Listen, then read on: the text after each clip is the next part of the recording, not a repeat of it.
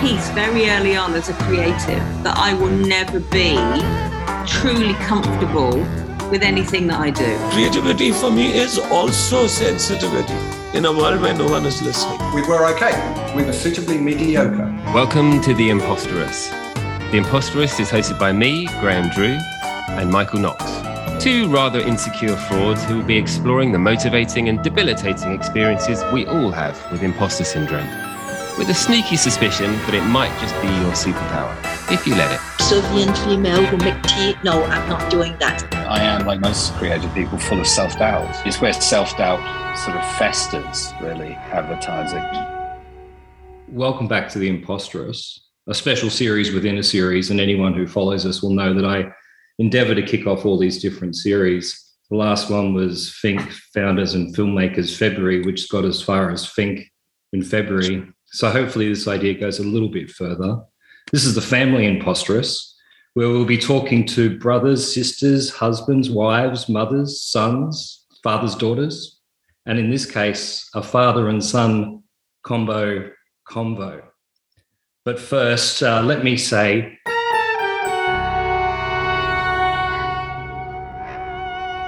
in today's episode of The Imposterous, the role of Graham Drew will be played by Esther Clarahan. And as someone said to me when I said I'm hosting an episode of The Imposterous with Esther, they said, finally, some credibility. And for those who don't know Esther, and I did joke to Esther, it's a bit like an Economist ad. I've never met Esther Clarahan, said junior mid creative, age 42. Esther is Australia's most experienced creative specialist, providing counsel for 35 years. I saw on LinkedIn, Esther, which is... It's actually more. I'm trying to downplay my age. Well, that's good for you, because that worked.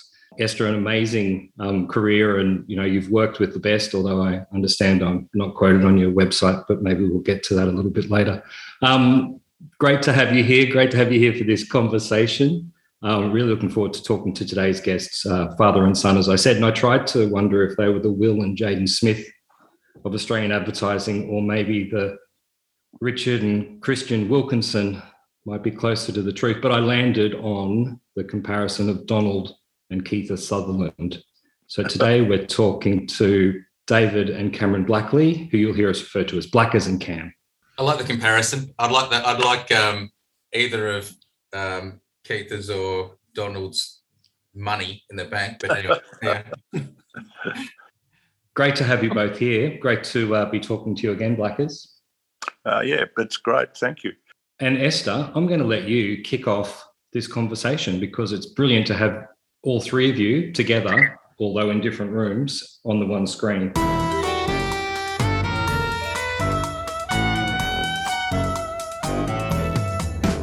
Blackers, I was looking you up again, and you started at Clemenger in 1968. Yep. That's amazing. And left in, was it 2004? Something like that. Look, you'd know better than me. I haven't looked it up, but it would be 2004, 5, something like that. And what was your first job at Clemenger? Clemenger was my fourth agency, but I hadn't really stuck at any of the others. I basically, when I started at George Pat's, I was an assistant to the head of television. So I was a bit lucky. I came in the days of black and white television with a brilliant man who'd come over from London to head TV for Pat's, and I was his assistant. So I started producing TV and quickly started writing TV, which was very natural for me, whereas the other writers in the business at those days had sort of tried to migrate across from press and print and radio and really struggled. But so by the time I got to Clemenger, I was kind of I think in name I was a creative group head, something like that. So I was basically a TV writer. So the creative department was kind of pigeonholed by media then, was it? Like print writers and TV writers? No, Clemenger wasn't. No. George Pat's certainly was, and in those days BBDO New York, which I got to know very well, they were pigeonholed, where the the art director is in one building on Madison Avenue and the writers were in another, and a copy boy used to take, stuff from one to the other. It was, I couldn't believe it. It was quite weird, but yeah. Peter Clemenger made three of us creative directors on our own specific accounts. So, Cam, you grew up with a dad who was a big cheese in, at Clemenger, but you have studiously avoided so far working for Clemenger. Was that deliberate? Or they've avoided hiring me. So when you first started, was that a tactic to just not be Blacker's son? Yeah, it was an interesting one. And I think, I'm cool with everything now. I think you're kind of trying to find your way, obviously, when you're young and rightly or wrongly, I was looking for clean air because I thought that would mean credibility. And rather than, I always sort of really feared that people would think I got to where I got to because of Dad and not because of my talent. And whether I have talent or not, that still remains to be seen. But I still wanted to make it feel like, or at least for my own personal mental health, make it feel like I was getting there by myself. And so, I guess I did create that separation. Blackers, did you work overseas, David, or just on boards that were international? I didn't ever do what Cameron did, and I admire him for it, and that was Abbott Mead Vickers in London when they were, David Abbott was around and they were on top, and then Droger, of course. I spent, and Cameron was 6 years old, I took the family to London and I worked at BBDO London in Hanover Square, a wonderful creative director, Tim Delaney, and I was there for only about 18 months, but Peter Clemenger thought it was a good idea to get me out of Melbourne and allow me to have a bigger picture in a pretty hot creative agency in London, which it was in those days. Cam, when did the bug bite to get into advertising? Get into advertising. Yeah, well, that's okay. I never really wanted to do it, which is kind of funny. And I know I was in and out of advertising agencies since I was young and, raiding art directors' drawers for loose coins and all that kind of stuff, stealing marker pens. But Dad was always like, don't get into advertising. And I don't know, he might be able to elaborate on why in a minute, but he was like, don't do that. And so I was really drawn to, creative fields. And I was like, do I do architecture? Do I find graphic design? How am I going to sort of scratch that itch? But I ended up getting into RMIT to do graphic design. And this is kind of funny, but it's a twist of fate. But the city campus was designed at the time. 1 year in, they decided that they were going to make graphic design at Bundoora and turn the graphic design in the city into the advertising course. And I really couldn't be bothered driving an hour out to Bundoora every day. So I was like, well, I've got an inkling as to how advertising works, so maybe I'll just give that a crack. Black, as the incredible run of success through Cannes that Clemenger Melbourne had, would that have started late 80s, I'm thinking? Yeah. For at least 10 years. Yeah, it was. Yeah, you're right, it was late 80s. This Mercedes-Benz was travelling on a highway outside Melbourne at 9 o'clock on a Tuesday evening. Inside were the Nice family, husband, wife, and 2 teenagers on the way to their farm. As they crested a hill, another car on the wrong side of the road and traveling at high speed in a 100-kilometer zone speared into the Mercedes. In all, 120 safety features are built into every Mercedes-Benz. And in that split second of the accident, many of them saved the family's lives. The driver's pedals dropped to the floor away from his feet. The electronic seatbelt pre-tensioning device pressed the occupants deep into their seats. And despite the horrifying impact, the Mercedes safety passenger cell did not collapse. Survival space remained intact. This is the Nice family. To them, a Mercedes-Benz is not a luxury. And that's when Cannes lines were hard to win because there weren't very many categories. Yeah. Yeah. Exactly. Australia would celebrate a bronze in film because it was so hard to win anything. But you won them 10 years in and out, and we won Cannes lines 10 years in a row. I know that. That's extraordinary. true. So there's Yellow Pages and Oh, Mercedes. Mercedes, yeah. Milk, of course, yeah. My first day there in 1998, there was a champagne breakfast, and I thought it was welcoming me, which I thought was a little bit over the top, considering I think I was going into dispatch. But it turned out that Roger Daly, the retired milkman, had won gold that year, and there was quite a celebration. It was about maintaining that strike rate because no one else was doing it. Was there a pressure on the department then each year? Because this was in the early days. There's an expectation as a country and as agencies, and there's obviously all sorts of leader ladders that networks and holding companies try to win. But in those days, quite rare. Did you guys just sort of enter and not think about it much, or was it a real concentrated effort? The creative department was really a bit like, Michael would maybe back me up on this. It was a bit like a family. I had 2 goals before we started to come pretty good. One was to beat George Patterson into number 1 spot on size, and the other was to beat the Campaign Palace into number 1 spot creatively. And we seemed to be able to point everybody in the one direction with an absolute will to do that, and to have them kind of mentally sign up to what we wanted to do, and also to shovel shares in their direction so that they had a sort of proprietorial interest in sticking around. So we didn't really, I didn't feel that pressure.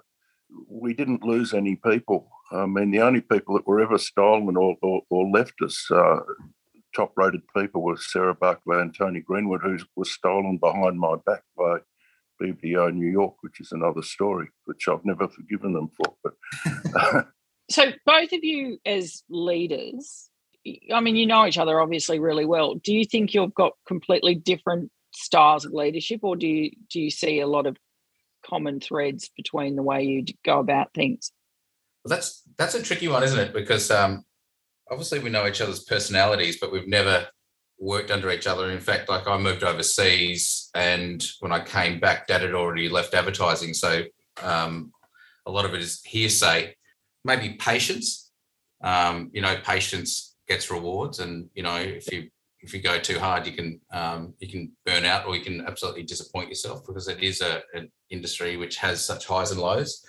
And I guess, like, I would say, decision making, and as soon as I kind of realised that you've got to pick something and go for it, and I've just happened to have guessed the right decision, more often than not. But I think that's really, really important from a leadership point of view, because otherwise, a vacuum's created. Doubt creeps in, people get a bit lost and falls apart.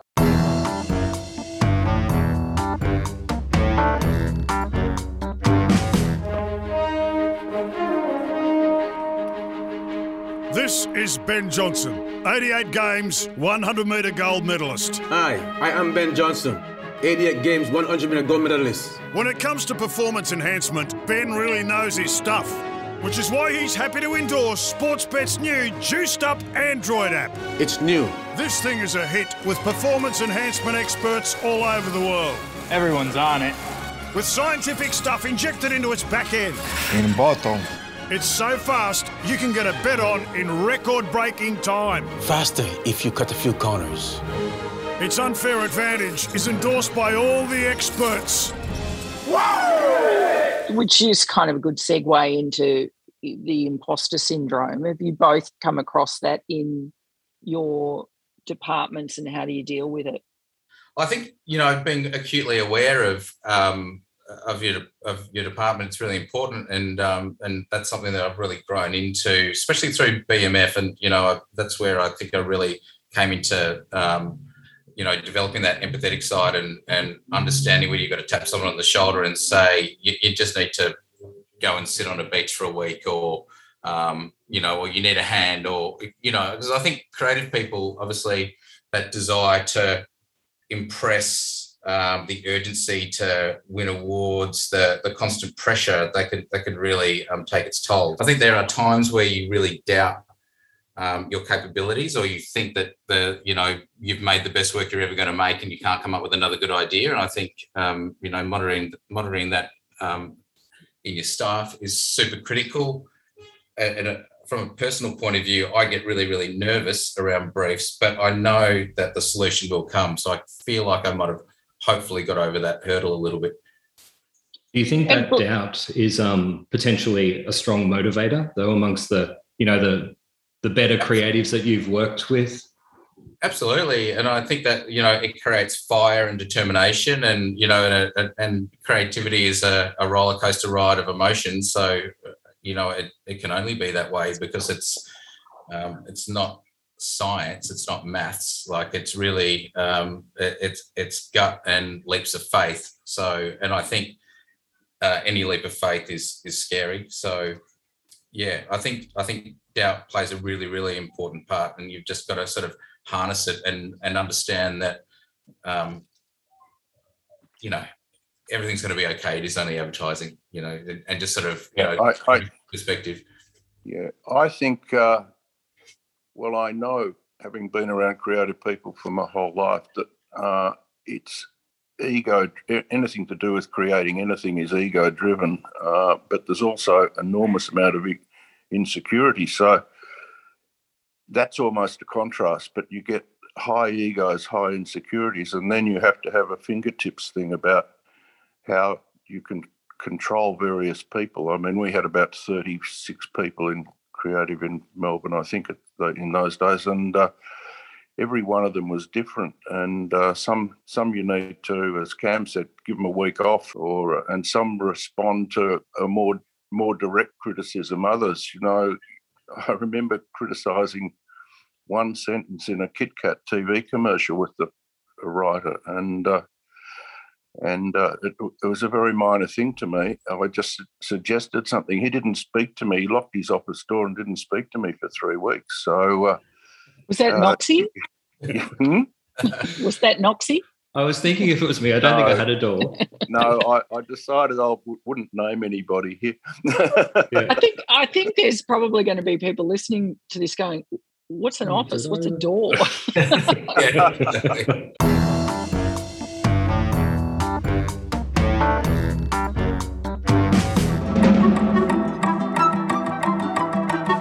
They say every man has his moment.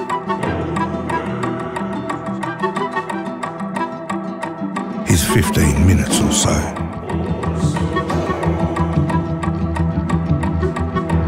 Not this fella. He dug in.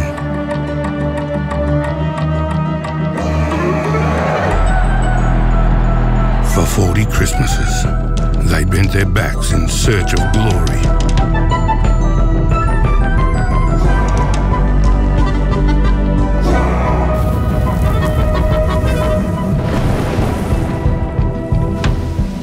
And for 40 Christmases, he stood by his word. I was going to ask about your connection via award, because Black is your Hall of Fame at award. From and award, a founder. 2014. Yes, Cam, that's probably right. And Cam, you're the president of award? Well, I could give myself a title change. What is the title? I'm currently the chair. You're the chair of award, but I've just changed the award committee to the award council, so I could change myself to El Presidente. Yeah, why don't you do that? This could be the start of something. It could be psychic. So you're both very much strong in the leadership and direction and acknowledgement and the community that gets around creativity, and you both clearly see merit in that. Can I just understand what it is that you get out of that and seeing those? Yeah, I actually I kind of thought that I might get something along these lines at some stage. For me, like, it was really, really important to put back in, and I thought, that's what the industry is about. But also, I do have on my LinkedIn that that I like to fix broken potential, and I felt, and rightly or wrongly, this is what my feeling was. I felt that award had lost its way, and it was lacking leadership and lacking direction, and hadn't been modernised. It had lost stature and it hadn't been modernised for a while. So I saw an opportunity when I was asked to do it. Like I was on the verge of maybe leaving the council, but then I was offered the chair, and I was like, well, if we're going to do this, we need to make some radical changes that that will set award up for greatness. And really benefit the advertising and creative community going forward, rather than kind of being what had almost become like a third, fourth-rate award show with an award school which was good but hadn't been refreshed in a while. So that was why I wanted to get involved. And Dad can tell you why he bought award over here from. Oh well, look, it's ancient history that may not be very interesting, but the reason I was interested in founding it with Paul Jones and Peter Cherry, I was working in London at BBDO, and I was due to come back to Australia, and Paul Jones rang me and said, we've had this idea of doing a national award, and there's some people in London we'd like you to talk to help get it off the ground. So that's what happened. But the reason I was interested was that there was the Melbourne Art Directors Club, the Adelaide Art Directors Club, the Brisbane Art Directors Club. There was nothing in Sydney, and there was no national award. And I thought, well, this is crazy. I mean, we really need to do something that sets a national standard and a beacon for people around the country. And as worthy as all of those arts clubs were, it wasn't a national thing. It was very parochial, and I just thought the time had come, and I support what I see Cam has done with award. I think it was running down, and it's being rejuvenated, and nothing could make me happier, really.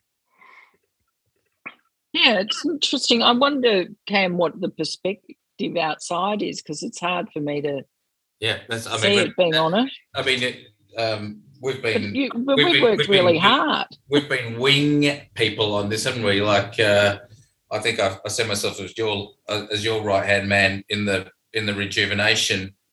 But, again, it's patience, it's incremental, and I think it's borne out in new design systems, in the standard of the juries we're putting forward, in starting a creative festival, which, the first one kicks off in Melbourne tomorrow, which I'm super pleased about, being a Melburnian, that we kick off this way out there. I think people won't look at it as all the sum parts the way that we see it, but I think it'll be felt, and there'll be, so, I wonder in 5 or 10 years whether people will look back and go like, oh, I can see what's happening and why the decisions were made that were made. Yeah, I'm really excited about, what we've done. It'll be time to hand over the reins soon to someone else to take, to build on the foundation that we've laid out. I think it is interesting on this subject that we've tried to, explore in the idea of turning any doubt, insecurity, from an individual point of view, or even the industry, even the agencies as a whole, as to where they fit. Organisations like Award, which do actually keep individuals relevant. And, and Esther plays a huge role with a lot of the junior creatives coming through, making sure that they are connected and doing, the right thing by themselves to kind of keep ourselves connected as a community, really kind of keeps it strong. One of the reasons for a lot of activity in the junior mid-level is we're very aware that the last couple of years of the pandemic, we all started our jobs watching and learning from people who knew what they were doing, and learning through osmosis rather than seeing something already formed and presented through Zoom. You're watching the actual person across the way in Blacker's era in an office with a door, more recently on a shared table or a communal sort of bench. But you actually learn so much in observation, and we're very aware that this junior sort of influx of the last few years, they've missed that. Yeah. And how important is that? So Award's really trying to give back in through craft and leadership courses to accelerate those gaps.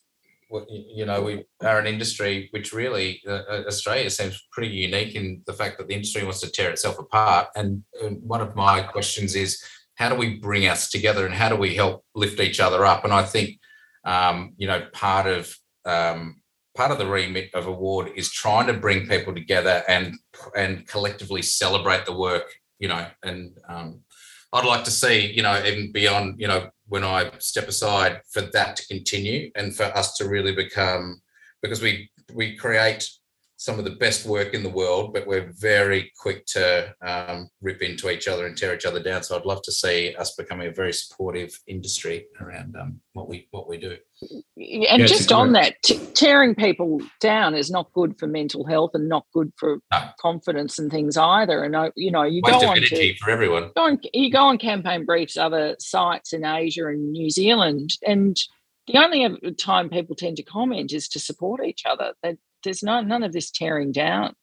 Hey, well, thank you both for Blackers and Cam, and Esther too. Thank you for joining this version of a family imposterous. And who knows, there may be another one of these if we've done our job. Thank you. Yes, thank you for involving me. Cheers. Right, see you, Dad. See you. This year's been tough and confusing. Thank you very much for listening to The Imposterous. Apart from our fine imposterous guests, none of this would have been possible without the help of the following wonderful frauds. Firstly, Andrew Stevenson at We Love Jam Studios, best music and sound house in Australia. If you would like to catch up on all the other podcasts in the Imposterous series, visit theimposterous.com. There's a quokka, and that's what you need. A quokka is really what you need. Don't bite your nails to the cuticles. And with impressive marsupials. Helping a mate is a national trait in Australia.